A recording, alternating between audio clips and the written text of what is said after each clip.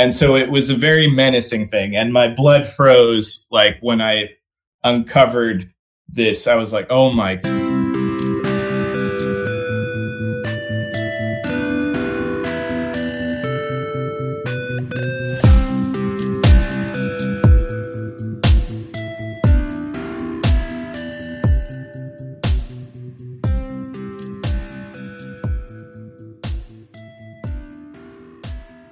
Hello, and welcome to another episode of Chatter, a podcast from The Gist, with me, Josh Hamilton. This might be the most insane episode I have done to date. My guest today asked to remain anonymous, so I'll just refer to him as James N. During some research I've been doing about psychological and information warfare, I came across the term cyber torture. Cyber torture is a pretty vast term, but one example is the harassment experienced by Julian Assange whilst he was in the Ecuadorian embassy. There is ongoing research and investigation being conducted on this topic, including work done by Nils Melzer in coordination with the UN. And there are thousands and thousands of reported cases of individuals experiencing organised harassment and targeting. Whether you choose to believe James or not in his own story, there are thousands of studied and documented cases of cyber torture and organised harassment. And if you don't believe that, you can check out the list of sources and studies that I've added in the description below. If you haven't already and you enjoyed this episode, please subscribe to this podcast and to our mailing list. And don't forget, my book, Brexit, The Establishment Civil War, is now available for pre-order on Amazon.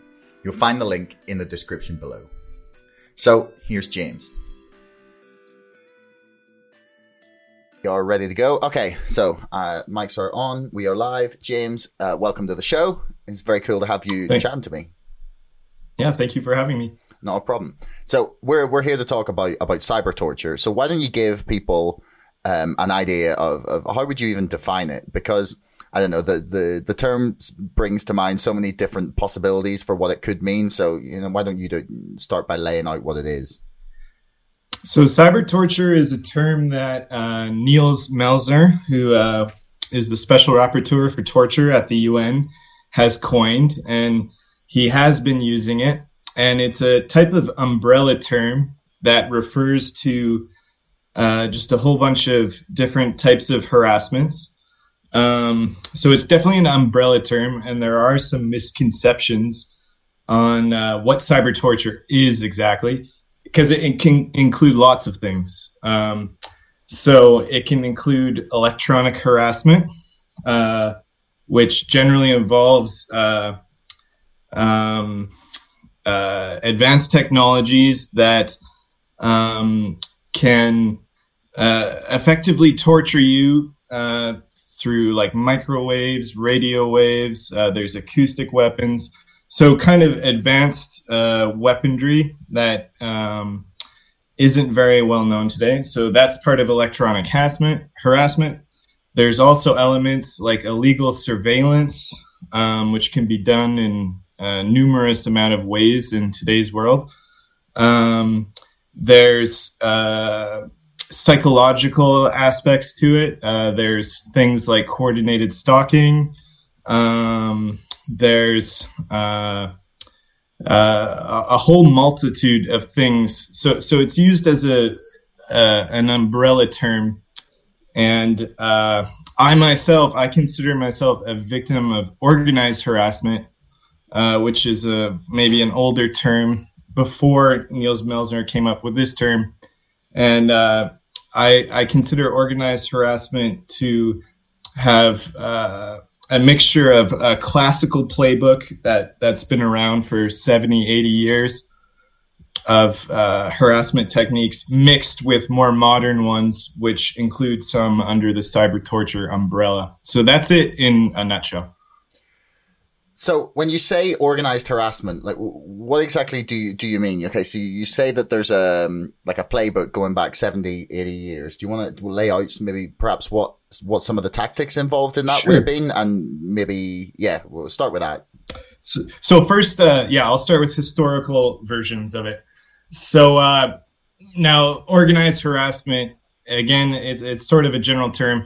It could go back, who knows how far back. Some people say there might have been ancient Roman versions, which there probably was. But some historical rooted versions are the most famous one is COINTELPRO, which is a program that was set up by the FBI, and it was systematic harassment of selected targets.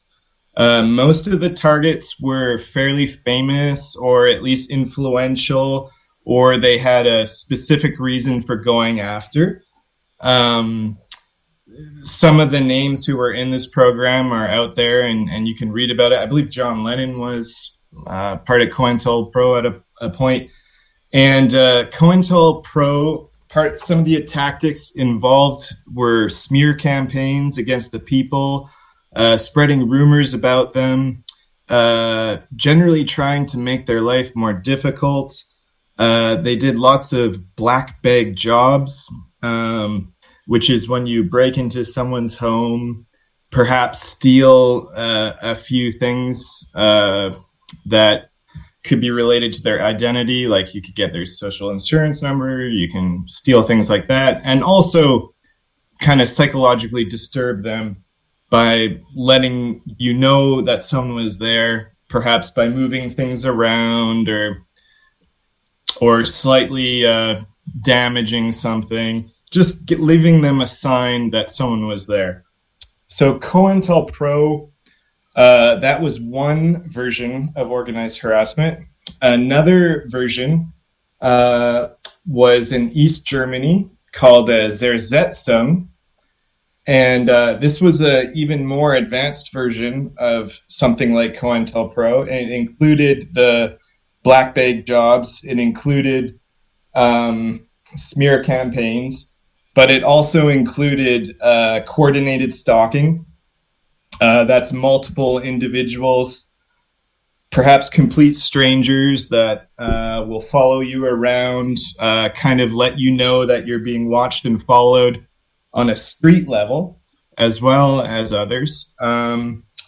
So those are two very well-known and well-studied versions of complex organized harassment, and of course there's other versions. There's what's a term called fair game, which is a version of organized harassment used to get revenge against people. That's related to Scientology, and there's another version referred to the white glove treatment. And there's other organizations with some power that are able to do these systematic harassment campaigns against people. So why would the CIA or any government choose to use these techniques to intimidate people or to try and, I don't know, coerce them into doing something? Why would they choose this as opposed to, I don't know, more or perhaps less subtle means of trying to, mess with their head or attempt to get them to be quiet about something or stop protesting or speaking out about something? Like, why would this be the chosen method in order to, oppose people, or essentially? Well, historically speaking, when we knew, for example, like it's a fact that the FBI did these types of things in the past. Mm-hmm. It's an effective way to derail their life. And in many cases, it can be done more or less without the individual knowing exactly what is behind it. So it can be very difficult to get help in such a situation. It's covert harassment is what it is. And so the FBI did use it effectively against targets that they just wanted to either slow down, get more information from. In some cases, the FBI did even murder people. I think Fred Hampton was the name of one of the people that the FBI did murder. That's the most extreme case, but it's for power and control. And it's one of the effective tools that they have. And it's not as extreme as an assassination because they can't go around assassinating every single people, although they were related to the program in some cases. But it's a means to have power and control, and to silence your enemies or slow them down. So that's the reason why the FBI did it. That's the reason why the Stasi state did it in East Germany, because you could eliminate someone. It's a form of psychological warfare, just low intensity psychological warfare to silently eliminate someone. So that's the historical reasons for those versions of organized harassment. I mean, that definitely makes sense. If you were to be running if I was to have my own country and you're in charge and you go, okay, we need to try and maybe get these people discredited, or we want to send them a message that we don't like what they're doing, but we don't want them to explicitly know who it is that's doing it or exactly what it is that's being done. Or like you said, even if there's nothing happening, it feels like maybe there's nothing happening, or you might just be losing your mind. Like that's probably one of the most effective ways to get people to break. Like you don't have to ruin, like to completely take them out in order to silence them. You just need to break them psychologically, and which is probably a lot easier than discrediting someone's ideas.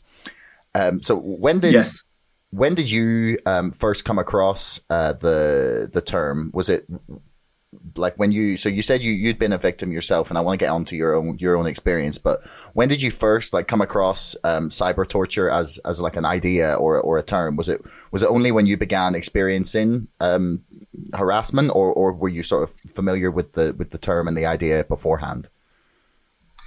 I had very little knowledge about most of these topics, but I became a victim of organized harassment myself.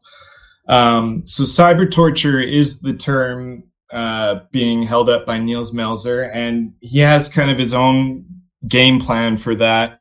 And it also is talking about stuff in the future. I've talked so far about organized harassment of the past. Well, these same programs, the COINTEL program, they said, oh, we don't do that anymore. But I don't believe that for 1 second. And they are, whether it's the FBI or anyone else, more sophisticated versions of these programs are coming out. It's getting more and more advanced to the point where it's not even so much discrediting someone, playing with their mind. As we'll talk to later, the next frontier of warfare in general and control is to get directly inside the brain, to effectively hack your brain. Now, we can talk a little bit about that later and the extent to which that is possible now and what may be possible in the future. But that's kind of the next frontier. So there's lots and lots of reasons why powerful entities would want to invest a lot of time and energy into perfecting these forms of harassment. And indeed, they're getting more and more covert in nature. And that's something that people will have to really pay attention to. So that's the cyber torture aspect. So I first found out about it. I realized I had some type of systematic harassment against me. I started researching things. I wasn't exactly sure. I knew some of the perpetrators personally against it, and I knew that from direct conversations from them, from direct threats they gave to me. Things like, we can ruin your life if we want to. It's going to be really hard for you to restart your life after this, and there's a lot of money involved in it. These were direct, more or less, quotes from perpetrators who I uncovered. So as soon as I heard those things, I said, oh my God, there's something going on. And as more things happened, I realized this is a type of organized harassment. And so that led me to trying to figure out what it was, what the nature of it was. And so that I had so-called black bag jobs done against me on multiple occasions.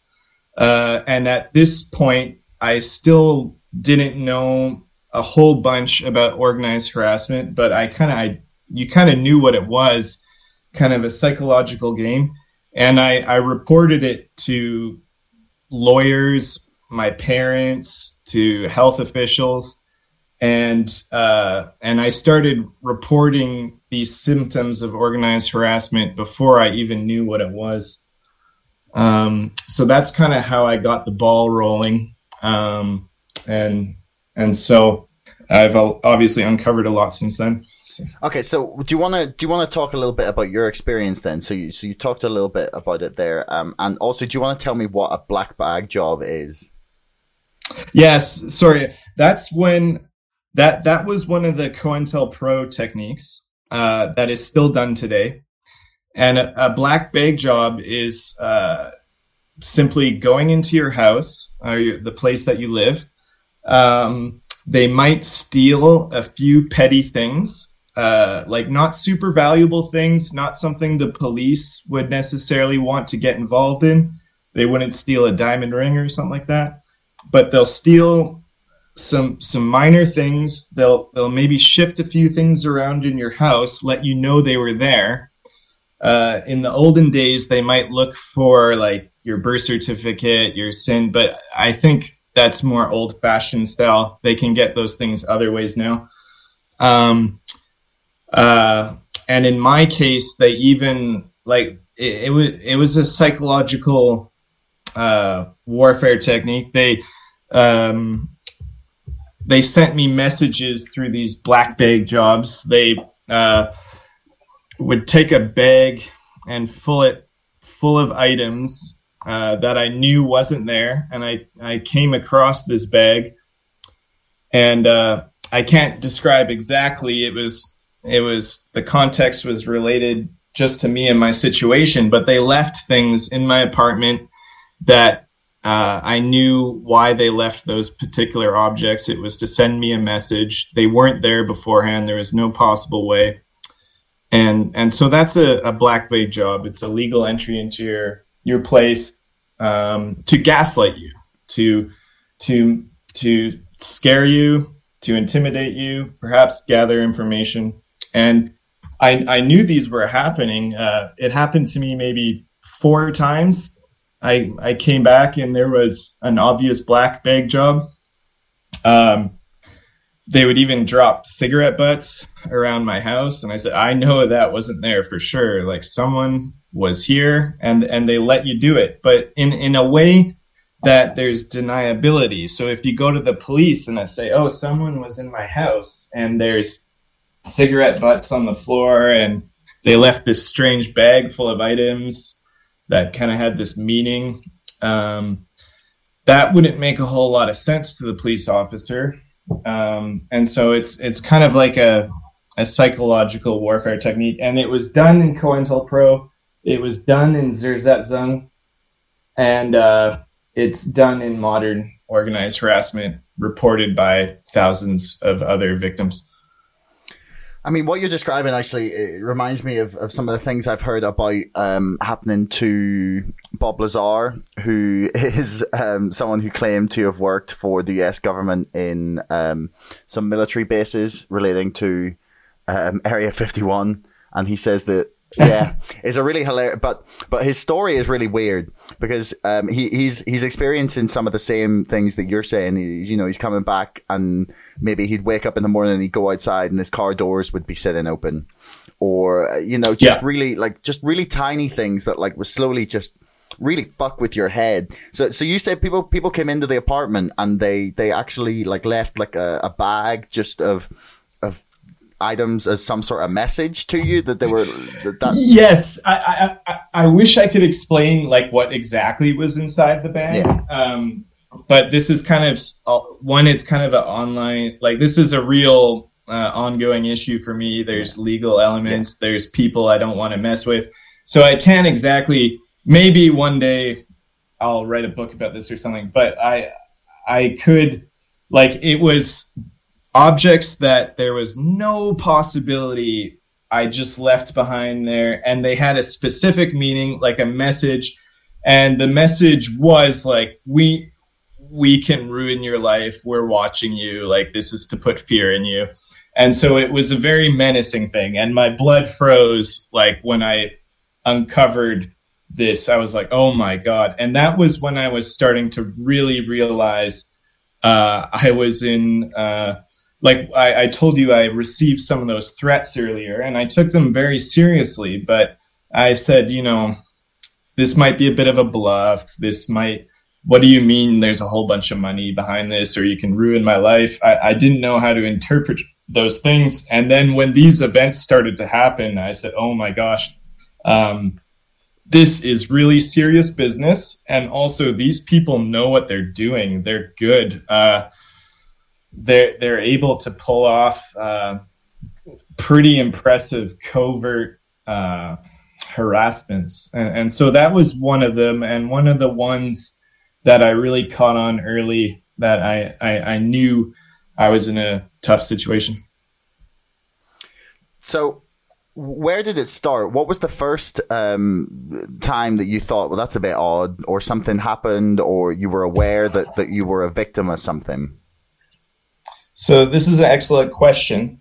And it's a little bit hard to describe, but I'll do it. Basically, I was targeted for years before I was aware of it, which is not uncommon from what other people said. Now, this doesn't mean I was harassed all the time.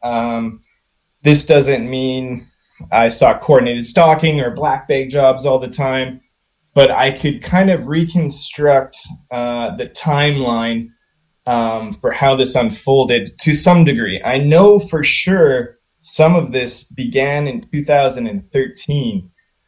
And one of the earliest incidents, I have to be a bit careful about talking about this, but I was put on a watch list for an incredibly petty crime, like quote unquote crime. It was a very small misdemeanor that kind of happened in an orchestrated fashion that seemed very odd to me. And I do believe this was done not as a coincidence, but a police officer came up to me and he said, like, yeah, we know about this real basic crime. It's not even a crime in Canada anymore.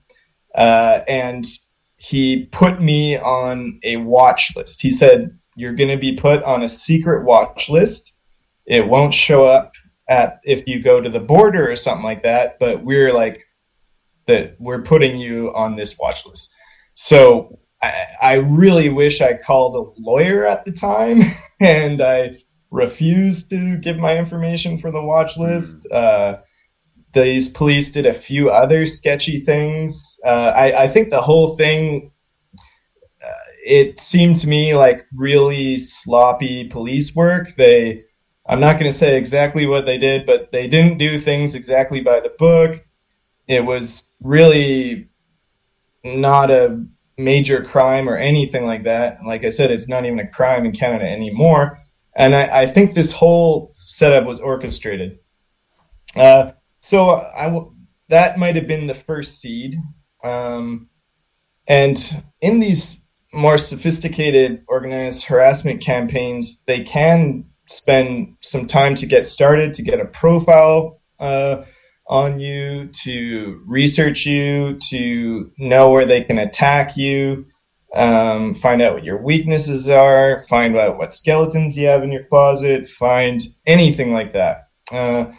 So that was the first trace I noticed of something odd going on. And there was more to that story, but I'm going to leave it there. I can move on a bit. And then I moved across the country to the other side of the country, and I didn't notice anything unusual for like a year or two.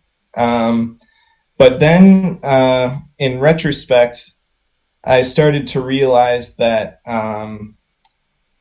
people were being planted into my life for nefarious reasons. And so this was happening for 2 or 3 years. And at the time, I just thought, oh, these are just jerks, or you just have bumps in the road in life. But what happened is I started to have a few bad experiences with people in my job, related to my social circle, could be roommates, things like that, who were acting very, very bizarrely. And finally, it was when I confronted one of them. This wasn't until 2019. When I confronted one of them,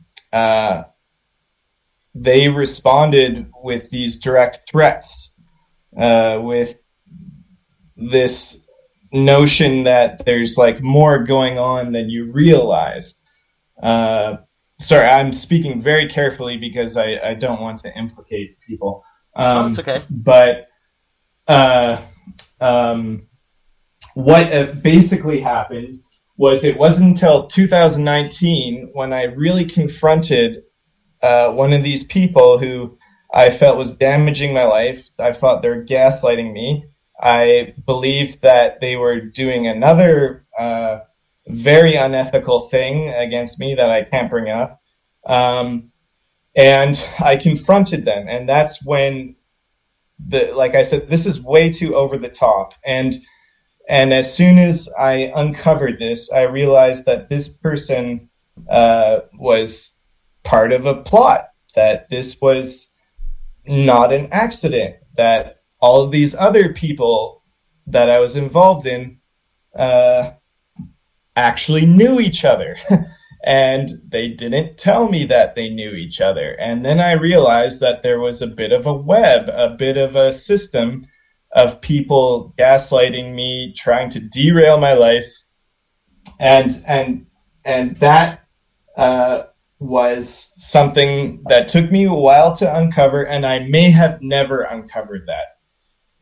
It would have been very possible that I would have never uncovered that there was a connection between these people who were in on it.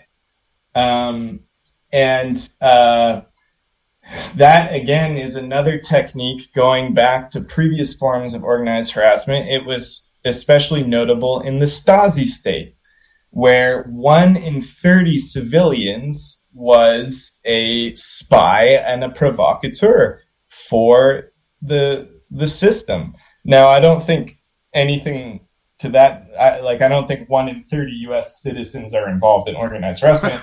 Like in East Germany, I don't think that at all. But they will. I don't know, man. Tailor... Check your Twitter feed. Yeah, actually, maybe not. But they will certainly curate and tailor a system. They'll set it up against you. And in my case, I know with 100% certainty there was about 5 or 6 people in on it. They basically admitted it as much. And I suspect another maybe 3 or 4 were in on it as well. Different levels. But all these experiences that I'm describing are common to other victims today. And those were the most damaging, is if you can get someone to gaslight you at work, if you can get someone close to them, get you to gaslight them all the time, the effects can be devastating, just devastating. And so that was how I first started to catch on to that, was the confronting this one guy. And then what escalated was I went to the police. I went to the police about these threats that I received. And the police said, gather as much evidence. Like, we think you could have some evidence in this case to defend yourself. And I did gather some evidence. and they said, like, we believe your story, but there's only so much we can do. And after going to the police, that is when the major harassment started. As soon as I went to the police, right after that, that's when like the full playbook came out. That's when the coordinated stalking started. That's when the black bag job started. That's when I met a few other people planted. Even someone I went to for help was planted on me. And I said, oh my goodness, I had no idea that I uncovered something this deep. And so it was kind of a bit of going down a rabbit hole to reconstruct the full events of what happened before I knew and after. Okay. The biggest question I have is kind of why you, yeah. So this is the number one question for contemporary victims of organized harassment. We talked a little bit about the historical versions. Now we're going to talk about the contemporary versions. This is what thousands of people worldwide complain of these issues. And the number one question is, why would it happen? Like the COINTELPRO is explained, we know why they went after John Lennon because he was famous and influential. Why are they going after you? So there's multiple answers to this question. Okay. And it's a bit frightening. And some of these are theoretical. So in my case, I have two main theories about why they went after me, why I was flagged. But before I talk about mine, I'm gonna talk about other people's. Okay. So modern organized harassment, it's believed that it's happening for multiple reasons. It can be used to get revenge against someone for petty reasons. It can be used for nefarious, illegal reasons, including perverted reasons, sexual assault, things along those lines. And another theory is that it's mostly done for illegal experimentation and the expanding of these systems of control. So instead of doing these systems of control against one person, like a famous person, it seems that they want to be able to control people's lives on a wider scale. So to unpack this all a bit more, I'll give you an example of each of these cases. There's a journalist in New Zealand. Her name is Susie Dawson. Okay. And she covered WikiLeaks. She was all into the Julian Assange mistreatment. And she became a victim of organized harassment. She had to escape the country she was in. She moved and she had a vicious campaign against her. In that case, it was pretty clearly because she was a journalist. They wanted to silence her. They didn't want to talk her. They didn't want any talk about the WikiLeaks. So that was one like political motive. Sometimes they can be done for just like a petty reason. I'll give you two of those examples. There was many cases where someone breaks up with their husband or they reject a lover and then they find themselves in an organized harassment campaign. That includes, there was a well-covered version of this that happened in Canada, in Calgary, where a woman broke up with her husband and he started a systematic organized harassment campaign that he funded himself against her. But this included paying off the police. It included paying off private investigators. And All of this was proven in court, including that the police were in on this stalking campaign, and so that one ended. But the third one is the biggest and the biggest exclamation, and that's that it's done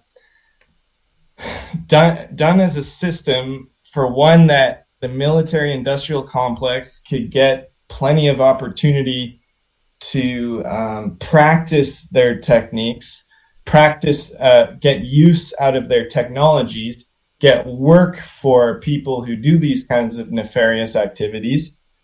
There's quite a scientific reason behind that, and that is that it's almost a combination of COINTELPRO and MK Ultra done almost at the same time.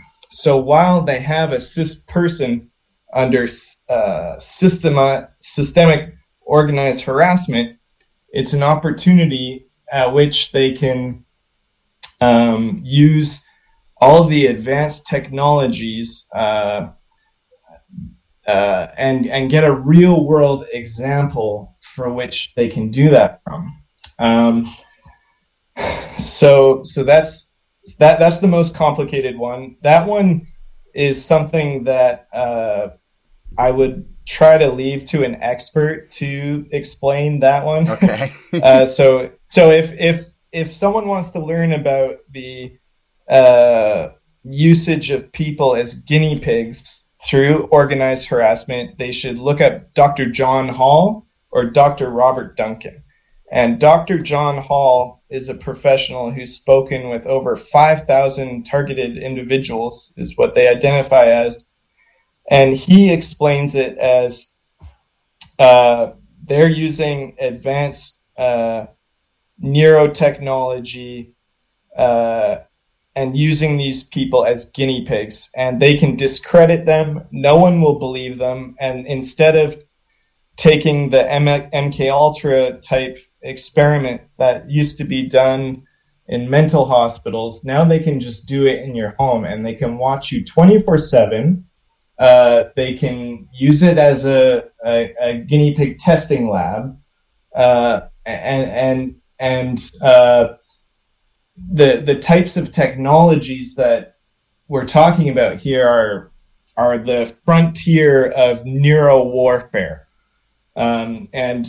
The CIA, I forget the name of the man at the CIA, but he said before we engage in neuro warfare with our enemies, we're going to test it on our own population. He actually said that publicly.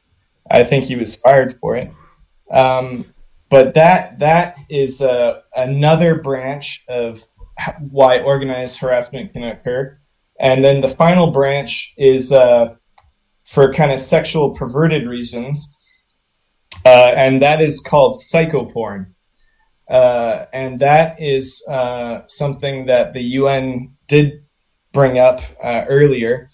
They said that some of these victims of organized harassment are broadcast on the dark web, and as a kind of psychoporn, and people will pay very high prices to watch someone get systematically harassed. They could sneak cameras into their home, watch them in sexual moments, and they would get pleasure from that, and also just seeing them effectively be tortured and lose their mind kind of on a live stream. And there is some evidence for that, and apparently these dark web channels are another way to monetize it. So there's a whole bunch of reasons to explain why regular people could go under organized harassment. In my own case, I haven't fully constructed why I was chosen, but they kind of let me know a few cases of they for a while, and with some of my perpetrators, we spoke in depth about kind of projects I wanted to do, which were about Indigenous activism. So I'm very interested in Canada and its Native American history. And I had big plans to come out with like a YouTube channel on this subject, the ancient history of Canada and the subsequent genocide of Native American people. That was a topic I was very interested in, and they let me know they don't want me to continue doing that. So that's a kind of political motive. But I'm not sure. And some of these things, you know, I can report that they're happening, but I don't confess that I know like the entire theory behind this whole system. But something that's being talked about quite extensively at the UN is that ultimately, this might be my case, I don't know, is that some of this is because they need victims to which they can study in depth, brain map them, and use that for artificial intelligence technology. So one theory behind the rise in all of this organized harassment is that it's part of a kind of Manhattan Project for neural warfare, which is the future of what warfare is going to be. These advanced technologies, including brain-computer interface, remote neural monitoring, and other types of really out there stuff that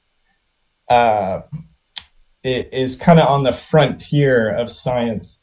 So that's kind of like the broad idea. It seems to be a multifaceted system that you can do different things for different reasons, and even get two things done at once. Maybe you dislike someone for a petty reason, harass them, and then you can subsidize it by broadcasting it on the dark web or doing illegal experimentation, including very high-tech stuff. So that's kind of the picture that we see of the rise of these types of assault. Wow. Okay, that is. There's. Yeah. I know. I just dropped so much. I dropped so much. No, it's all right, man. I like it. You just there was a lot of knowledge bombs raining down there. I'm not even sure where to begin. Like maybe we can talk a little bit about the way what you said there, that there's theories that this may be a form of Manhattan Project for neural warfare. Yes. And yes. So you said that this is being discussed at the UN, that the UN, like in the UN, that they're discussing openly that governments are doing this to people, or intelligence agencies are doing it to people, and they're kind of recognizing that it's a thing and basically accepting that happens. Like is that what you're telling me? Well, about the UN, Niels Melzer did his presentation yesterday. Yes. That many people were waiting for. He didn't really go into any types of torture specifically.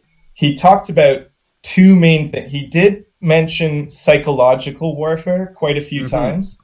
And that's a key component to this whole thing, because it's believed that Julian Assange experienced psychological torture. And most of cyber torture is related to psychological torture. That includes coordinated stalking, aka known in slang as gang stalking. That's psychological warfare. Black bag jobs, psychological warfare. Doing this as a campaign, altogether, that is psychological warfare. And this is a new way that a new system of control is to destroy someone psychologically in almost a no-touch way, so that you can nefariously control or destroy someone's life and make it seem like it was just self-destruction or that nothing else was involved. So this is a new technique to harm people and control people, and it's the future of warfare. Even Vladimir Putin said a few years ago, he said, the future is neural warfare, like these advanced, whoever controls these things will control the mind. And so this is the kind of MK Ultra side to modern organized harassment. Now, is the UN openly talking about this as a Manhattan Project? I haven't seen that. Oh no, I don't mean that they're UN. talking. Yeah, no, yeah. I don't think they're being that explicit. It's more, it's like the UN are opening it, or like happy to hold a discussion in which they discuss that governments or intelligence agencies may be committing these crimes, or they know that they are committing these crimes against their own populations. Like, would that be accurate? The only sign I saw that from the UN was they did say that cyber torture is committed by government, corporate, and criminal entities. Okay. And that makes sense to me in explaining why organized harassment happens, at least the modern forms, because I think all three of those entities get involved in it. If you get in trouble with, there was an example where eBay started a organized harassment campaign against a blogger who wrote something negative about eBay. It was as simple as that. And they tried to systematically ruin their life. It was a vicious campaign. They would do things like ordering pornography under his name, but sending it to all of his neighbors on the block. What? They sent like dead animals and live spiders to his door. This is because someone wrote something bad about eBay, and they were high like executives at eBay that were involved in this, and it was the most petty thing you can imagine.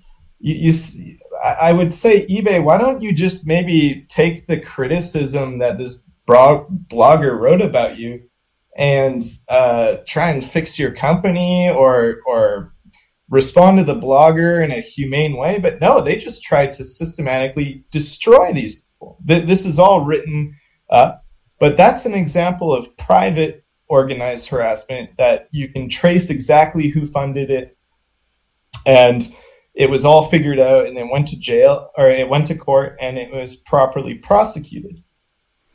Yeah, like when you're talking about MK Ultra as well, it makes it all seem very much more real, because there's always going to be like people being like, oh, this is definitely just like conspiracy theorists talking rubbish like they did in the 60s. But then MK Ultra is real. Like, it happened. Like, it's the documents have all been declassified. There's been, I don't know how many documentaries made and how many like different stories have been told about the shocking torture of US and Canadian citizens.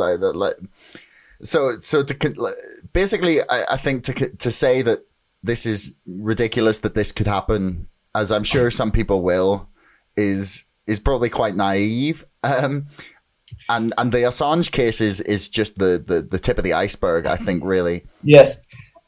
And a good introductory point, because I know what I'm saying, like, even if I was listening to this myself, I would be very skeptical of what I'm saying. Not necessarily dismiss it, but it is like stuff that you're not going to take easily. But I'll make a few points to that.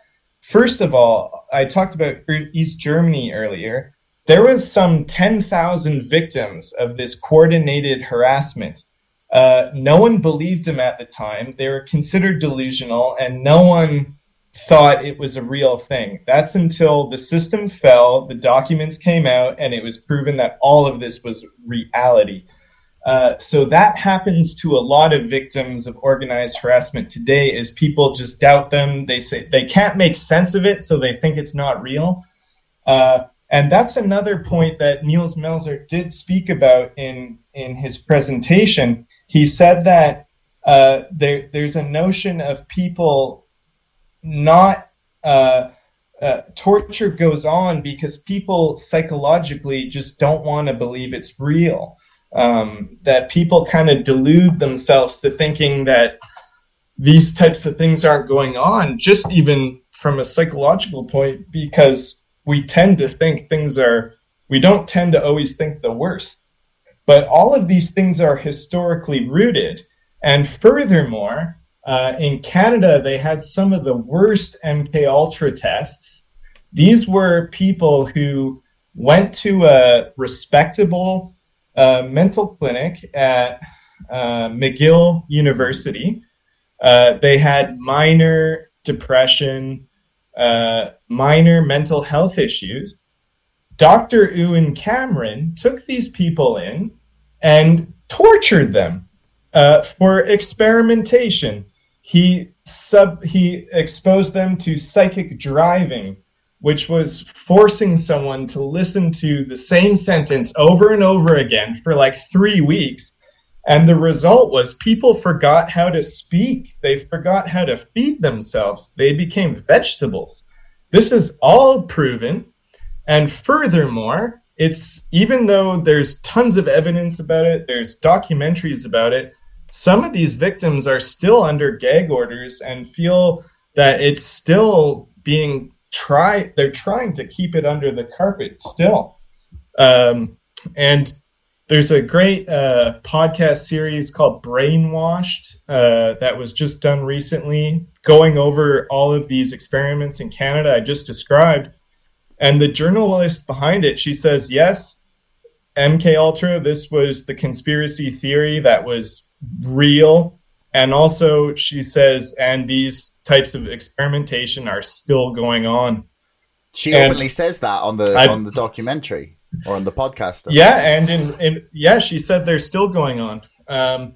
She doesn't say how, but one of the big theories is that people who are undergoing organized harassment of some type are actually in kind of like an invisible laboratory for testing, and you might not even be aware of what the testing is. But in some cases, there's other cases where people have described all kinds of strange effects.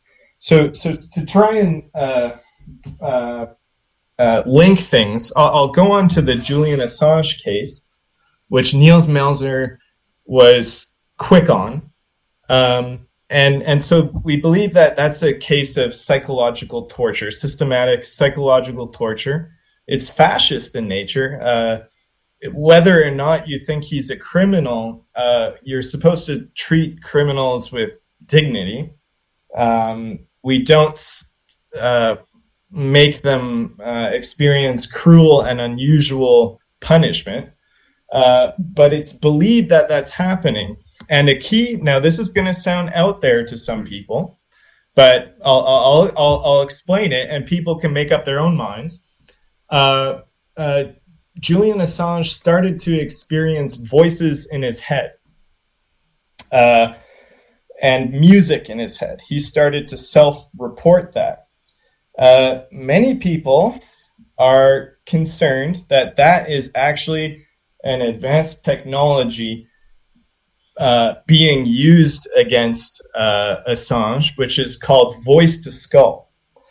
And voice-to-skull is a microwave technology where you can wirelessly put voices, music, sounds into a person's head.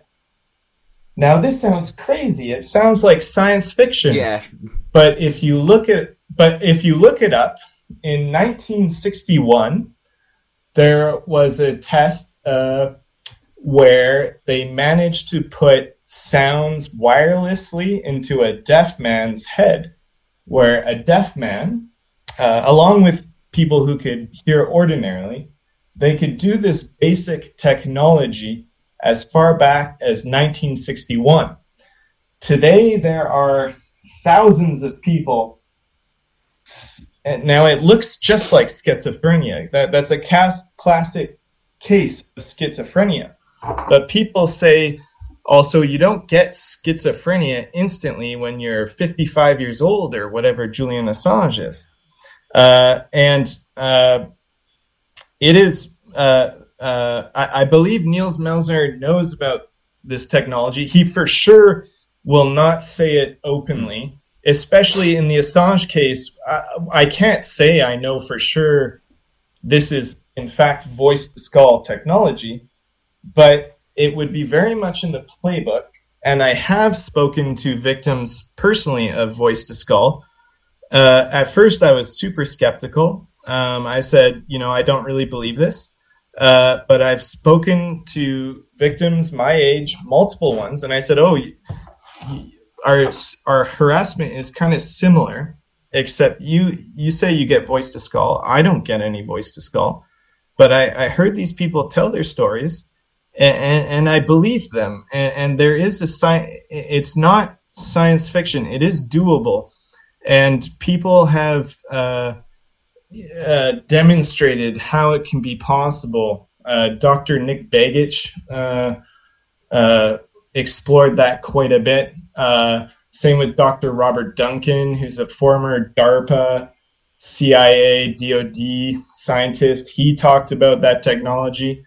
And he said the brain is not a mystical object that operates outside of the physical world. It's kind of like a computer that is in the real world, and it can be interacted with. You can beam things into it. And there was even a little bit of mainstream coverage of the voice to skull technology, where a man complained about it in China, and they did tests on him. They scanned his brain. It had no sign of any damage to his brain, or his brain was operating fine. And he says he's continuously being attacked by this voice to skull technology, which is very similar. It's kind of like the ability to do psychic driving, except from a distance. Is this the same case as is this the American diplomat that was experiencing these, who claimed to have been a victim of some sort of like sonic attack in China? I read there was a piece on the BBC where they were doing coverage of it, and they were announcing that they were prescribing, if you hear these weird sounds or sort of noises in your head, like a ringing, or there was a couple of other ones, they were advising you to immediately vacate the area and get out of wherever you are. Immediately go away from wherever you are and try and get as far away from the where it seems to be the source of the noise. So like the BBC were openly saying that this was happening and telling people how to deal with it, basically. So I mean, I think there's at least there's at least like mainstream coverage in terms of that. Like they're all, and Mike Pompeo, I believe, went in front of a congressional committee. I'm not sure which one, I can't remember, but he was talking about either this case or a similar case where there had been some sort of sonic attack on a US soldier or diplomat as well. So it's not like this is completely reserved for the dark forums of Reddit, where people are claiming these things are happening. It's very much out there in the mainstream press when you really look for it. Yes. And I was quite skeptical. The best coverage, some of these are different forms of technology, but if someone wants to learn about the future of control, the future of both controlling populations, the future of warfare, it's neural warfare, and there is a scientist called Dr. James Giordano. And he has many, many lectures where he's just talking about, like, look, guns, bullets, and bombs are old school. Warfare is going direct to the brain, and it's now a whole bunch of technologies that you can't even see coming towards you. And so the theory is, well, you have to have some idea of what these dangerous weapons are going to do. They have a whole arsenal of them, and some of these weapons we have no idea what they are, because no one knows what the most secret advanced military technology is. But there is a underground arms race for this. Like, China is interested in it. Russia is interested in it. United States is interested in it. They have to develop these weapons that can either kill you in some covert way, like it could give you a heart attack out of nowhere. It could be hidden as some type of natural cause, but they can replicate it electronically. There was I think the most well-publicized case was the Havana. They call it the Havana syndrome because of the directed energy weapons attacks in the embassy in Havana. That was the most famous one. But the idea is that some of these victims of organized harassment have become guinea pigs for whichever weaponry or system of control they want to try against them. And indeed, I've talked to other victims who have like burns on their body from directed energy weapons, or psychological trauma from the voice to skull, which is just like almost like a radio being played in your head.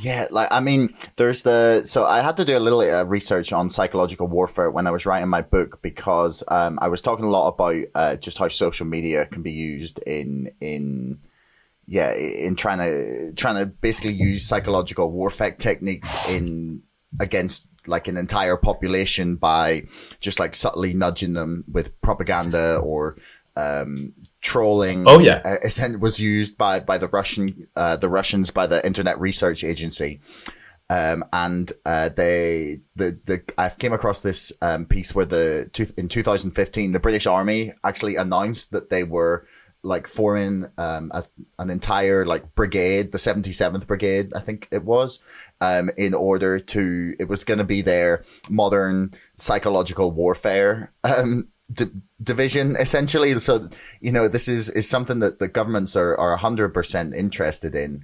But like the things like the directed energy weapons and the, you know, sonic weapons genuinely would sound completely insane to people when you talk about it. But, I mean, if they're standing up in the UN and talking about this as a problem, then there's got to be, you know, there's no smoke without fire. And Nils Meltzer actually said something really interesting in his address yesterday. And he kept mentioning, this idea that society is willfully ignoring this. Like, we're aware that it's happening, yes, and we're sort of ignoring it. And I guess it's when you have so many victims coming forwards and, you know, nothing's being really discussed about it, do you think there's things like this that we just kind of ignore and accept as a part of parcel of society? Is that why we're ignoring it?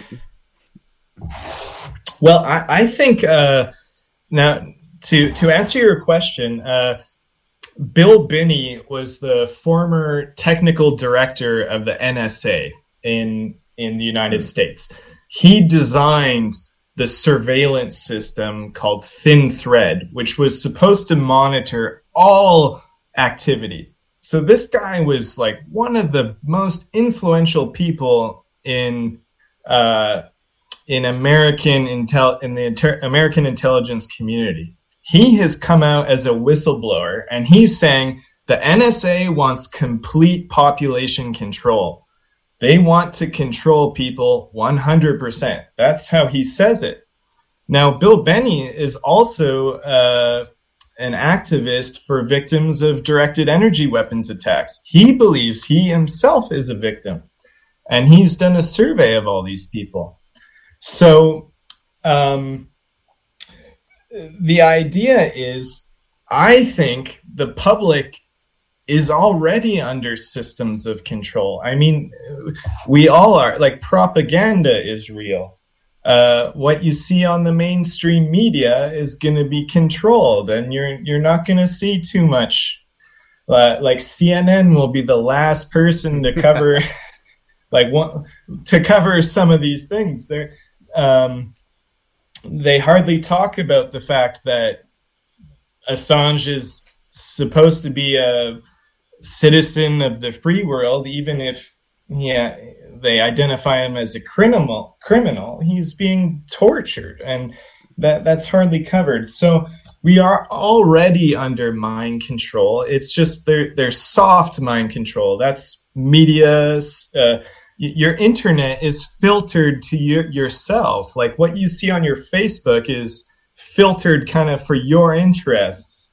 It can keep you in your own little bubble in a way. And so I think the systems of control, they go back a long time, but now they're getting more immediate and more intense. And I think for total population control, you need a bunch of people who aren't too concerned about these things, and everything seems to be fine in my world. The other element is it's a known fact that psyops are committed against the public. The CIA is involved in campaigns of control, or they just manage things. They have their fingers in things, and and we don't know the full extent, but that is real thing. And I think there's efforts to confuse the public right now, because we live in extremely volatile times. Yeah, when you can say that. I don't blame anyone at all if they hear what I'm saying today and they say, you know what, this guy is just another conspiracy guy, like the QAnon guy, or the like, this is really easy to sweep under the carpet in that environment where everything is crazy. And it's just such an insane time. And it's weird because we're in a time when, like, conspiracy theory and reality are kind of meeting, but kind of bouncing off each other. Like, I understand if someone doesn't, like, I don't believe in, I'm not a QAnon follower, but there's a kernel of truth to it, in that there is, like, massive pedophile rings. Like, that's true. That's one of the biggest problems, is that they have, like, a small point, like actually not even a small point. The fact that, like, Jeffrey Epstein was connected with a whole bunch of powerful people is, like, should be investigated. Like, that's not a crazy thing to say. And yet, like, they're just, you're just right. They get pictured as, okay, these are conspiracy theorists, and therefore it's all crazy. And whereas, quite often there's something to be learned somewhere, or someone has got a kernel of truth somewhere that something's not right. Especially when you get things that really, are so all encompassing as theories like that. But yeah, it's a weird time to live in, where we're kind of, you've got that collision. I saw something that actually on talk radio in the UK that was just, it was a shockingly, I can't even understand what their point was. It was like a 10-minute segment where they got like a psychologist on to discuss why all conspiracy theories are bullshit. And I was just like, what do you mean? Like that? That's the biggest conspiracy theory of all. He was like, these people are just crazy, and obviously nothing is ever going on. And I was like, you're literally just, like, proving their point here. Like, just by dismissing, it's like, no, the official explanation is always the most rational one. And some of this is set up by design, I think, as well. It's often said that the term conspiracy theory was actually invented by the CIA. I don't know if that's true or not, but it makes a lot of sense, because they do plot conspiracies. They do evil things, and these agencies are corrupt. None of this is, like, this is something the whole public can agree with. Also, these techniques of harassment, these techniques of experimentation, they're well documented, they're all real, and we're naive if we think they've all ended. If anything, I think some of this experimentation, they can try and justify, like, yeah, that is kind of an evil thing to ruin this person's life by zapping them with these weapons just to see what happens. But we have to do it because if we don't do it, China will do it. And then they will rule the world when they have more advanced equipment than us. Something like that might be going behind the scenes. But also with corruption, it can get super nefarious. And another example is there's the classic case of the tinfoil hat. And the tinfoil hat is like the most like clearly like no one with self-respect wants to believe in a tinfoil hat theory. That's the most craziest one. That's the guy in the movie who thinks the aliens are beaming things into his skull. Well, guess what? The CIA and other agencies like that are experimenting with technologies where they do beam things into your skull. And I don't think the tinfoil hat is actually going to help you in any way. But that image of that being impossible needs to be wiped out because we're in 2020. Tech is out of this world. Your brain is a computer that can be hacked like anything else. And now brain hacking isn't super advanced to the point where you could do anything like it's the mind control playbook is quite vast, but they're still in development. But that's the direction where things are going.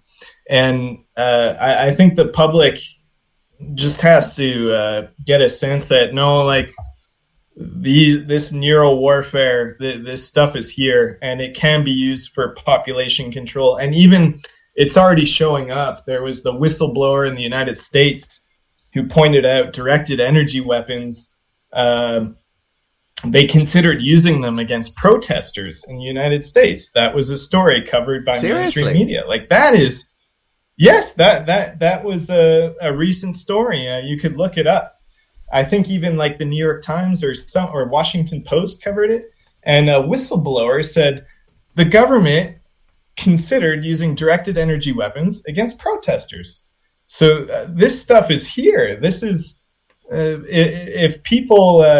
if anyone is skeptical of this podcast so far, maybe I don't have everything 100% right, but at least follow some of these trails. And this stuff is all here. It is here. And we have to be on guard for it. There was an interesting, again, I bring up these old experiments to show that this stuff has been like planned for a long time. Again, in the 60s, Dr. Jose Delgado did an experiment where they took a bull and they had to put like antennae into the brain of the bull. So there was an electric current straight to the brain. And from a distance, they could get this bull, they could get it worked up in a rage and then get it to calm down instantly in like half a second. They could change its emotion in like half a second wirelessly with electronics. He was able to do that later again with monkeys where they didn't even have to put antenna in the brain. They could change the mood of monkeys electronically using just, pretty intense equipment. But this is the 60s, 70s, 80s. This stuff... I'm certain people have reported about it that you can electronically change humans' moods wirelessly, even on a crowd level. Like that is some insane technology. And if it isn't ready to go right now, it's just around the corner. And these are things that we're entering a new world where we can't be caught off guard if these systems of control, electronic control, are out there and people are unprepared for them. That's very dangerous. Yeah, just for posterity, all the stuff we've talked about, I will put links to in the resources in the description, just so in case anyone's thinking, no, these guys are talking rubbish. The heat ray. Sorry, I've just looked up the thing you talked about. So the military police sought a heat ray weapon deemed unsuitable for war use to use on the protesters in Washington D.C. It's called an active denial system, or ADS. And this is a Slate article with, so yeah, this isn't some, again, forum comment that we're talking about. No. Just to sort of move towards, wrapping up here, like, where is this going, do you think? And sort of how would one try to do anything to fight back against it if you were disgusted by what you've learned here today? This is the best question you could have asked. This is why I'm coming forward, by the way, why I'm speaking publicly about this. I don't think it's beneficial to my own status. Whatever my status of organized harassment is, mine seemed to be, I know for sure the COINTELPRO side was real. I don't know, in my case, if I'm being MK Ultra, I'm not aware of it. But I'm doing this because we're going down a dark road here that is more Orwellian than Orwell can imagine. If you want to get another sense of technologies that I believe might be tested on people, again, you can look this up if it doesn't sound real.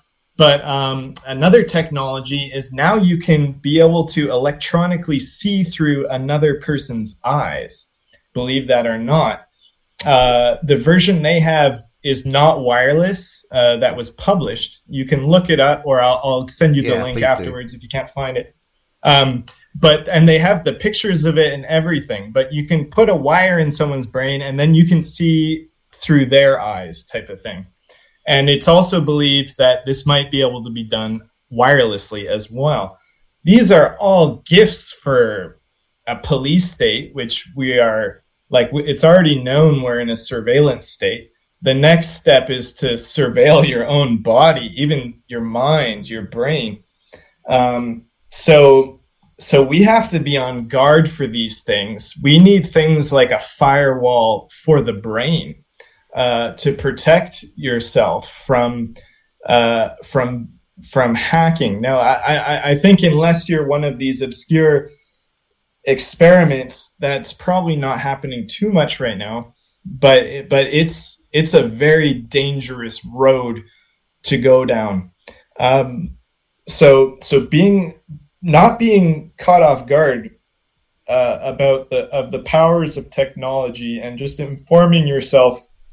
And paying attention to all these developments, all happening at the same time.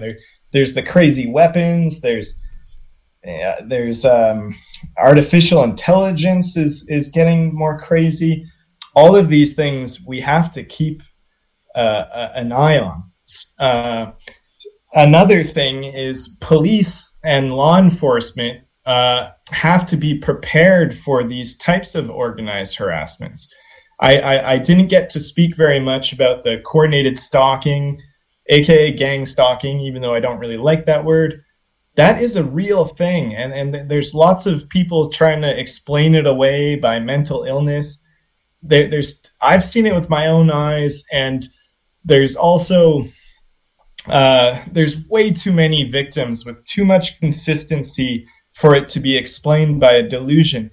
It would be like the most consistent mass delusion I've ever heard of, like 20,000 or more people coming forward with all of these similar events. It can't be explained away that way. But if you're just the public, I think following these issues, I recommend looking up the James Giordano video to get a little 101 about where we're headed for neuro weapons and things like that. And he's a DARPA guy. He's telling you what the future of warfare is going to be, and the public has to be aware of that.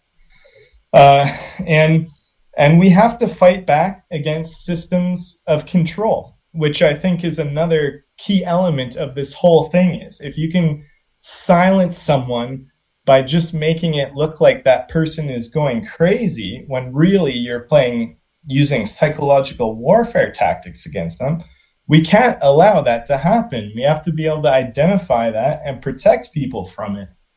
And simple ways of that, we have to refuse this mass surveillance that was proven to be illegal. Edward Snowden's his leaks showed to the world that this stuff is illegal, but that doesn't mean it all comes crumbling down instantly. So we have to fight against the police state, which we are headed for, if not already in. I would say we're already well in that. So preparing against those things and speaking out about it. People protest about Black Lives Matter, which I think, that's like, it was nice to see that people went out and tried to take the democratic approach and spoke for what they wanted. But we can speak about other things as well. We don't want to live in a police state. We don't want to live like Canada considers itself a respectable country, yet there's still gag orders for people who were MK Ultra experiments. Yeah. I refuse that. I criticized the Trudeau government immensely for that. I think that we should take these people and say, this will never happen in our society again. But no, they're not doing anything like that. So you can go as far down the rabbit hole as you want to. I have a background in philosophy. I don't expect people to just instantly believe everything I say. But I didn't believe some of the things I said until going further down. But at least pay attention to these things and realize that there are great powers trying to control things, and they will use whatever methods that they deem fit. And there's kind of a technological race going on right now, and we're all going to have to really be prepared for that. I guess it begins with knowledge, knowing, being aware of it.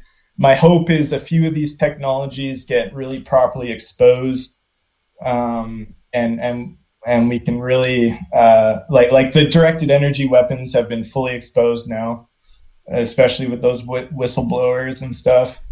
And we'll have to, the danger of technology is, as soon as you have a new technology, you have to have something to counteract it. And the way that race is going right now, the destructive weapons are far ahead, and we don't yet have the counter to these technologies. Like the firewall for the human brain, that will be a thing eventually, I guarantee you. And other things. So we're entering a scary new world. I guess just the ultimate cure, just as Niels Melzer said, is just not being lazy with these things, realizing how important they are. And if someone comes forward as a victim of torture, give it a lot of attention, and even if it doesn't make sense to you and you can't explain it in your mind, look further into it, because there could be something going on that is simply just beyond the regular realm of knowledge. So that's kind of how I see it, and it's going to be a crazy ride, because whether we like it or not, we're headed in that direction. It's just happening, and we're heading into a new world. Yeah, I guess it's difficult to put these kind of things back in the box. The one optimistic thing I would hope is that if the US and any Western nations are concerned that the Chinese and the Russians are building weapons like this, that they will be straight on research in trying to prevent or trying to protect people against it, because if our soldiers could be victims of it, then they need to find defenses. So I would be hopeful that they're also, as much as they're working on the destructive powers, that they will need to be working on the defensive aspect as well. Although maybe that is not as flashy and doesn't get leaked. It's very easy to show, how powerful a weapon is and sort of see evidence of that. But it's very difficult to see evidence of, things that may defend against it, because if a government has built something to defend against it, or if someone has, and then someone tries it and it doesn't work, then there is no evidence that it ever happened in the first place. So I would be maybe hopeful that governments know how to do it. But the better thing would be if they just didn't do it. That would be much nicer. And yeah, like the UN has outlawed things before that. There's rules of engagement on warfare, and there's, we sort of all internationally weirdly, or we're fine with war, but we condemn biological warfare.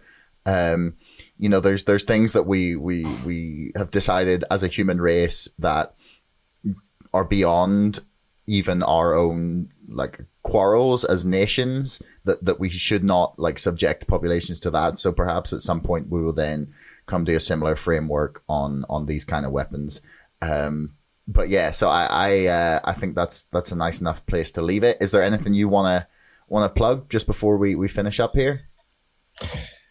Yeah, I would like to say to